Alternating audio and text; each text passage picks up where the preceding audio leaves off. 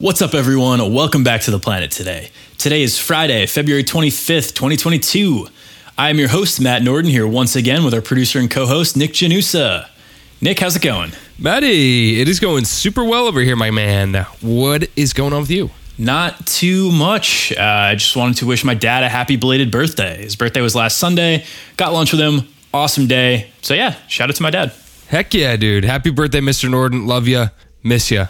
I'm sure he will say thank you when he listens. And for now, let's get into the show.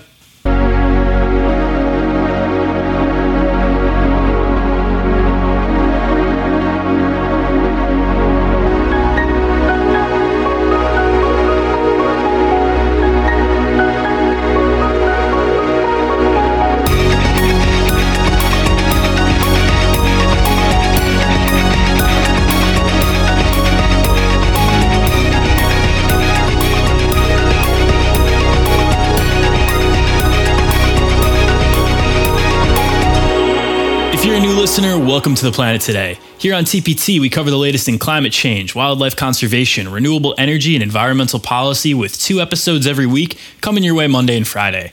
This show is your one-stop shop for all things environmental, whether you're just diving into a green lifestyle or you're ready for some more involved conversations about what can be some complex topics. TPT has a little bit for everyone, so we're happy to have you as a listener. Please go give the show a 5-star rating on Spotify, a 5-star rating on Apple Podcasts, and a review on Apple Podcasts if you haven't already. Yes.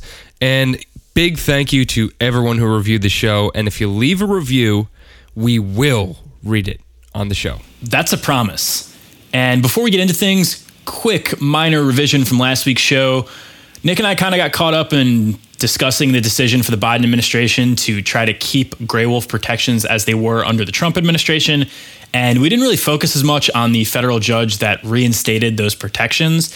So that was a good thing for sure. And I felt like we didn't really dive into it as much as we meant to. So yeah, we are backtracking now. That was a good story. And we got kind of focused on the annoying part. Hey, that's life. You know what? As millennials, Matt, we will always go towards the negative, right? It's also because our attention spans are shot from social media. That too. That doesn't help either. All right, let's get into our quick hits for the week. So the first one is by Maxwell Alder of Bloomberg Green, who writes, Central Park is opening a lab to study climate change. Talk about a story tailor-made for me to read. So as longtime listeners know, I live close to Central Park and absolutely adore Central Park. I also love climate change research, which should, let's say, be kind of obvious because of, well, this show. Norman Selby is a member of the Central Park Conservancy's Board of Trustees and felt inspired by Hurricane Ida, causing 3.15 inches of rain to hit Central Park over 1 hour. The storm flooded the Central Park boathouse and damaged around 50 of the park's trees. So he began work to establish a new research facility called the Central Park Climate Lab, which will study climate change-induced impacts on urban parks and natural forested areas. The lab will use decades of data the Central Park Conservancy has recorded about the health of its wildlife, vegetation, and soil to start the work.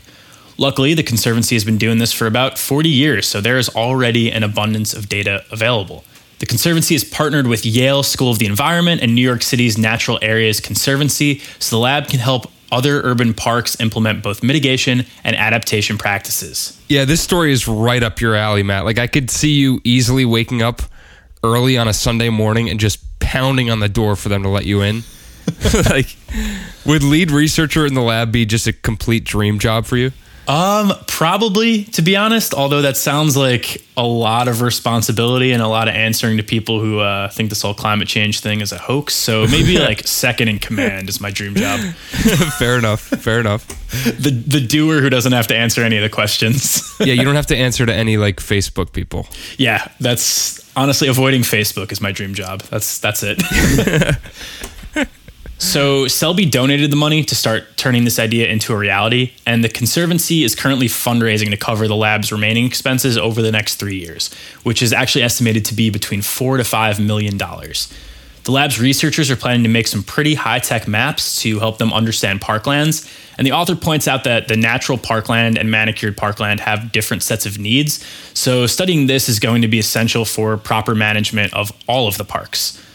The lab aims to create a platform where parks and cities around the world can share information that will help them all manage and protect their green spaces in the face of climate change. Yeah, and something the article points out is that it's pretty well understood that forests are important for mitigating climate change, but less is known about urban forests. It just hadn't really been well documented until recently. Yeah, that's something I found really interesting too. And a direct quote from the article that I found important was, "Urban forested natural areas like Central Park play an important role in localized, nature-based climate solutions.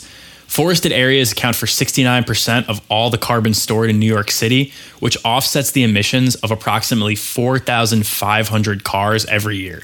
And they make up a quarter of the city's total tree canopy." So I'm a big urban forest guy. I think a lot of their value is tough to measure, but when you talk about shade cover reducing temperatures, trees storing carbon emissions, and wildlife habitats, it's easy to see their importance. When you add on just the feeling of being in green space when you spend most of your days surrounded by sidewalks and skyscrapers, it's hard to measure just how important parks like Central Park really are. Yeah, 100%, dude. Like, it gives life to the area around it. You know, like if it's just all buildings and concrete and cement, well, it's not going to be that interesting. But when you introduce trees and, you know, different bushes, shrubs, whatever it is, flowers, it just makes it all the more welcoming. You know, it's way more inviting. Yeah, I think vegetation in a city, it's important because it brings out all parts of you. Like, there are days where I go outside and, you know, let's say it's raining the day before, or I just hadn't really had enough time to get outside as much as I'd like to. And you see a couple flowers on the sidewalk, you see some trees that are in bloom. You're like, this is awesome. And then May hits and, you know, the pollen count gets high and you look at those same trees and you're like, now I have a reason to be annoyed. And then July hits and you're just happy to be under some tree because it's giving you shade. So they just amplify all parts of us. Exactly. And I love that.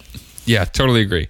And if you're looking to learn a little bit more about urban forestry and all that, definitely check out our episode we did with Ryan Burns, who's not only an arborist, but he's also our bud. So go check it out. That is 100% true. I can confirm he is our bud and an arborist.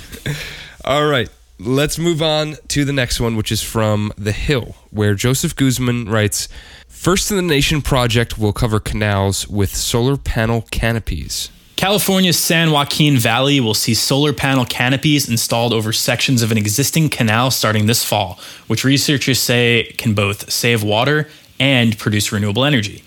The project has been called Project Nexus and will cover several open water segments with solar panels to test whether it will decrease water evaporation, increase water quality by reducing vegetative growth, and generate renewable energy. So this has pretty big implications in that it's going to produce more carbon-free electricity in a state that wants to go carbon-free by 2030. But also, California wants to conserve water in a region that's known for its water shortages. Nick, as someone who lived in California for a couple years, I feel like you know about the water situation there much better than I do. So can you give some insight into what that water shortage actually feels like to the people there? You know, Matt, it honestly was not something that I noticed in my everyday life. I knew in moving there that it doesn't really rain, you know, in Southern California. There wasn't going to be, you know, crazy rainstorms every week or anything like that. Mainly sunny, it barely rains. But we were never under any water use limits or anything like that. And that's not to say that it doesn't exist, because it definitely does, obviously. But I do know that the drought got worse the year after I had left. So you got kind of lucky with the timing. Yeah, exactly. I definitely got lucky with the timing. And I do know it got worse the year after I had left. So 2021, I heard, was pretty bad. Gotcha. Okay, so moving on. This project is going to cost about $20 million, and it's being funded by the state of California. The project stemmed from a study published by the University of California, Merced, and UC Santa Cruz, which found covering 4,000 miles of the state's water canals could cut water evaporation by as much as 82% and save about 63 billion gallons of water annually, which is about the same amount required to irrigate 50,000 acres of farmland, according to the author. If covering canals with solar panels proves to be as effective as the initial studies show, then covering canals with solar panels could generate about 1/6 of the state's energy capacity. That equates to about half of the new capacity needed to meet California's greenhouse gas reduction goals by 2030. So, like I said before, this has pretty big implications if the pilot project is successful. Yeah, I mean, you think about saving 63 billion gallons of water annually, and that being able to irrigate 50,000 acres of farmland. Well, think about how much food that is. Put that into terms of food, and well, now we have a lot more of it. Yeah, and honestly, just any sort of dual use. I mean, we talked about agrivoltaics on the show one time, which is farmland mixed with renewable energy. This is another thing where you're doubling the output of that space. So not only is it a canal providing water to, whatever the other sides of the canal are, now you're producing energy. So whatever that value is, you're essentially doubling it or more. Yeah, exactly. And the article ends by saying there are challenges for the project, including the cost of solar infrastructure relative to energy output, the need to access canals for maintenance, and delivery of electricity to a useful load. Yeah, so let's hope this goes well and that they're able to expand upon a successful pilot program. Yeah, for sure. All right, our next quick hit is titled Illinois to shut all fossil fuel plants by 2045 and invest $580 million a year in renewables. Update by Electrek's Michelle Lewis. We first covered this story in our September 17th episode. Yeah, that one also featured an interview with my friend Kristen Pruitt, so go check it out if you want. She worked at Yellowstone National Park for a little bit. Wow, back when episodes had interviews and quick hits. Crazy. As a refresher for anyone who doesn't remember this story, 5 months ago, Illinois passed the Bipartisan Climate and Equitable Jobs Act by a margin of 83 to 33. The act also says that all fossil fuel plants in Illinois will have to be shut down by 2045. The most aggressive targets in the bill were set for the dirtiest of coal plants and plants in environmental justice communities. So, 5 months later, just how well is this act impacting the state? Solar companies have installed more than 2,000 rooftop and community solar projects in the state since then, which is enough to power 30,000 homes. Illinois businesses are expected to complete over 8,400 rooftop and community projects by the end of the year. From a jobs perspective, solar jobs are expected to increase by 47% by the end of the year, so business is booming. Nick pointed out that the bill was bipartisan earlier because renewable energy is popular across the political spectrum, and it's doing great things for both the environment and for job creation. Yeah, I mean, this is great. It already seems like Illinois is off to a really great start, and hopefully they can continue this. Yeah, I mean, you look at what they've done, and it's not even been half a year yet, so it's looking like it's going to be a good year and hopefully keep that momentum rolling forward into 2023, 2024, and start to phase out more of these fossil fuel plants. Yeah, and who knows, we could even, push that 2045 metric down to maybe 2040 if things go well. So who knows? As we mentioned, the bill aims to address environmental justice. So the article points out that clean energy businesses reported that they have already expanded work on diversity, equity, and inclusion through 3 methods. Number 1, by recruiting from solar job training programs. Number 2, creating internal committees focused on diversity. And number 3, hiring consultants and recruiters to guide their diversity efforts. So it sounds like they're off to a pretty great start, and let's hope they can keep this up moving forward. Yeah, for sure. All right, Maddie, what do you say we take a break right now? Count me in. When we get back, some more quick hits.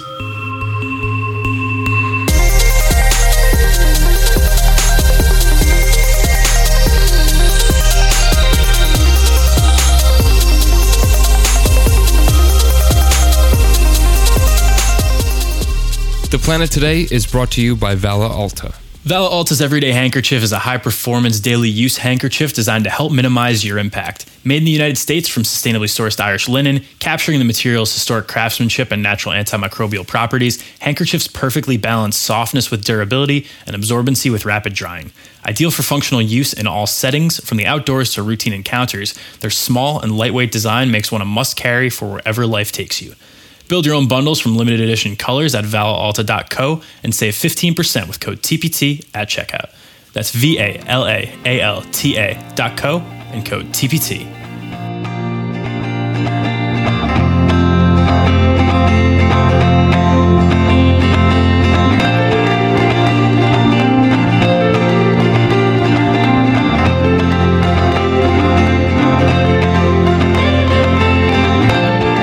Welcome back to the Planet Today, folks.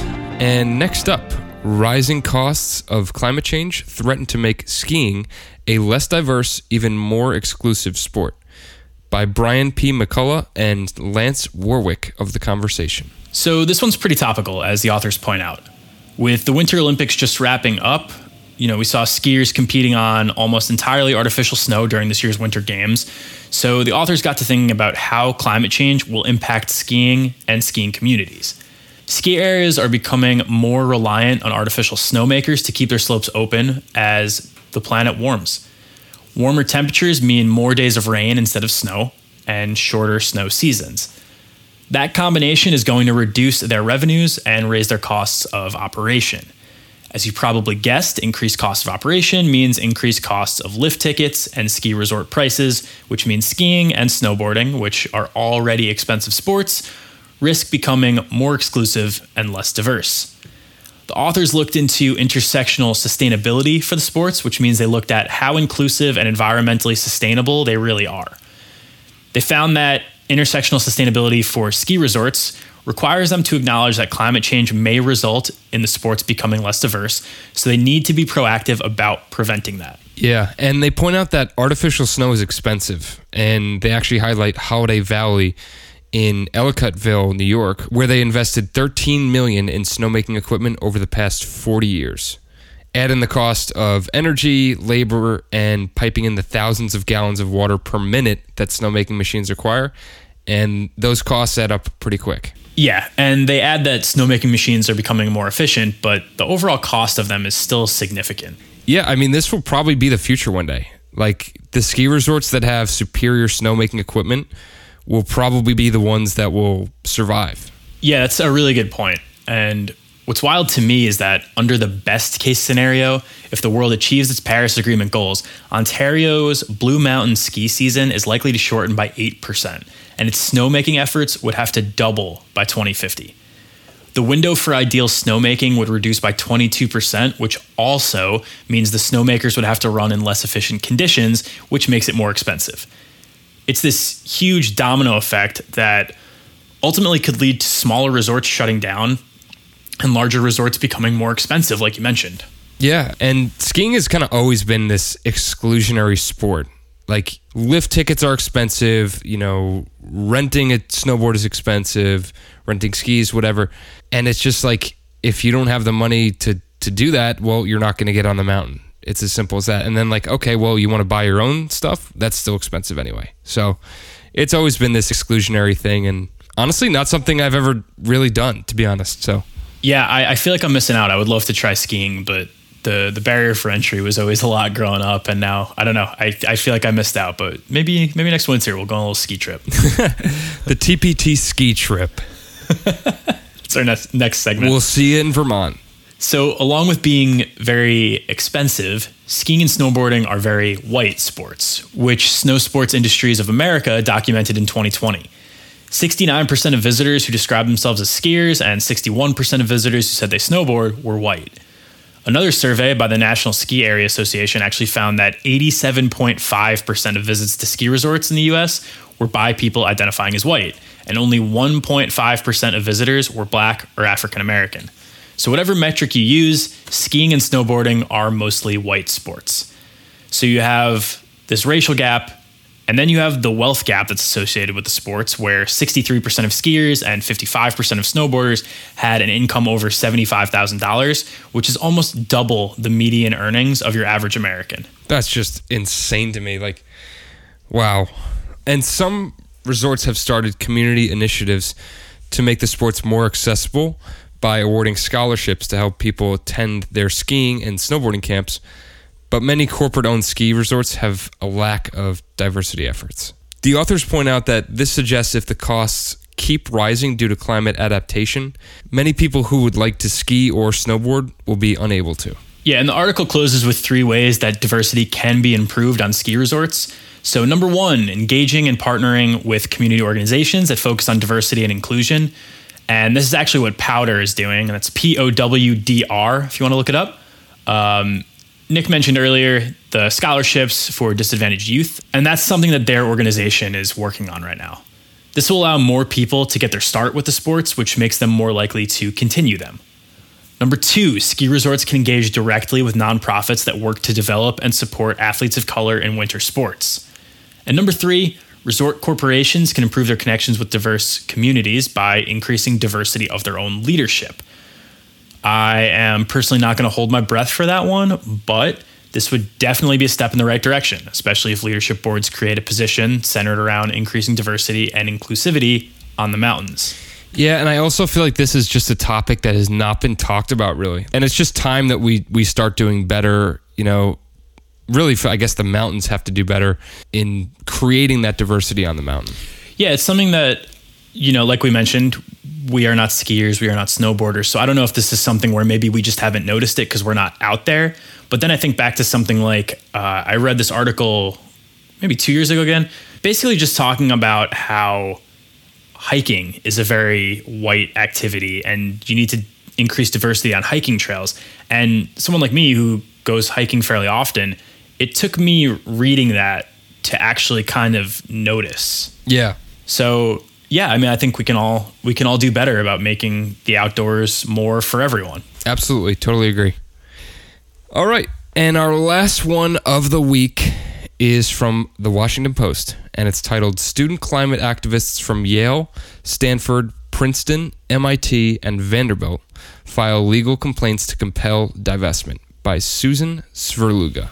The root issue here isn't necessarily a new story, since students have been trying to get their universities to divest from fossil fuels for years. But a new coalition of student groups working with the Climate Defense Project has begun to ramp up their efforts. The groups have moved on from universities investing in fossil fuels are immoral to what universities are doing might be illegal. Official complaints were filed last week to the state attorney general for each university Nick mentioned in the headline, and requests the schools be investigated for potentially violating state laws related to investment by nonprofit institutions. The complaint argues that the Uniform Prudent Management of Institutional Funds Act requires universities to ensure their resources are put to socially beneficial ends. The argument here is that putting money into fossil fuel companies is not socially beneficial, which would then make these investments illegal. The author adds that the complaints also argue that the investments may no longer even make financial sense, with the complaints saying, quote, oil and gas stocks have greatly underperformed other investments over the last 10 years. Wow, so not only are they breaking the law, but they're just doing a job of it too. How about that? Be a better criminal. Yeah. It doesn't really surprise me for some reason. Like all these expensive schools just being shady and just doing whatever they want with their money. It sounds like exactly par for the course from my perspective. Yeah, not really surprised either. Endowment money seems to be, let's just make more money for the people who invest. Yeah, exactly. In the fall, Harvard announced it would end all investments in fossil fuels, and a lot of people, myself included, hoped this would be the first domino to fall. Last year, Yale announced it would start divesting, but students are looking for a total divestment from all fossil fuels. Molly Weiner, an organizer with Yale Endowment Justice Coalition, said, I'm here studying environmental policy, yet my school is contributing to the climate crisis. It's really awful. And I totally get her frustration. I listen to Yale's Climate Connections every Monday through Friday, and I attended the Yale Sustainability Leadership Forum in 2018. So, look, they're one of the leaders in climate research. I have a bit of a personal affinity towards them, and it sucks to see the university as a whole investing in fossil fuels still. And Yale isn't even alone in this. It's just one of the schools. And this is just one of the quotes from this article. Yeah, it's like a company having like a mission for, let's just say like feeding the world. And then they like literally do the opposite. Like they take food from the hungry. That's literally what this is. I don't understand it. How could you have, be on the literally the cutting edge of research and climate change and then also just be, you know what? We're just going to put some money into fossil fuels. It's the reverse Robin Hood. Like you steal from the poor and give to the rich. Yeah, exactly. It's unreal. So many universities are working on internally combating climate change by researching how to lower their own emissions. And one of the examples given is Stanford, completing a year-long review of fossil fuel investments in 2020. And the school then committed to accelerating its transition to net zero. Whether or not these complaints pan out in court is to be determined, and really it can go either way. Ted Hamilton, co-founder of the Climate Defense Project, says that a lot of these universities have already come to these conclusions, and the complaints are honestly just common sense. Stephen Bloom of the American Council on Education says the complaints are unlikely to succeed because it seems unlikely that the schools have acted illegally. And one final thing from the article I wanted to point out is that investment in fossil fuels might be profitable for now, but that's trending downward. Tom Sanzillo is the director of financial analysis for the Institute of Energy Economics and Financial Analysis, and he says, in the 1980s, the fossil fuel sector of the economy was 28% of the stock market. Now it's 3%. So even if it's not illegal, divesting from fossil fuels seems to be a smart long-term financial decision for these schools. So I guess we'll see. Yeah, I mean, these schools probably would be better served if they put their money elsewhere anyway. So we'll see. And that'll do it for today's episode of TPT. Nick and I will be back on Monday to talk about bald eagles. Yeah. Bald eagles, baby. America's animal. Yeah, super interesting episode coming up, so tune in. In the meantime, please rate us 5 stars on Apple Podcasts and Spotify and leave a review for the show on Apple. The Planet Today is written and hosted by me, Matt Norden. You can follow me on Twitter at Matt Norden. We are co-hosted and produced by the incredibly talented Nick Janusa, who also does the music for every single show. That's right, all 4 songs of today's episode and every episode, Nick Janusa Originals. Nick, where can our listeners hear more from you? You can hear more from me at soundcloud.com/BudlinCapen. That is BUDLYNCAPE. Go check me out, folks. You can keep up with the entire TPT team on TikTok, Twitter, and Instagram at Planet Today Pod, or email us at planettodaypod@gmail.com. Make sure to follow our socials for an exclusive quick hit every week that we won't be talking about on the podcast. Our logo is made by Kaylee Vietz. Have a great weekend, everyone, and we will catch you right here on Monday. Peace.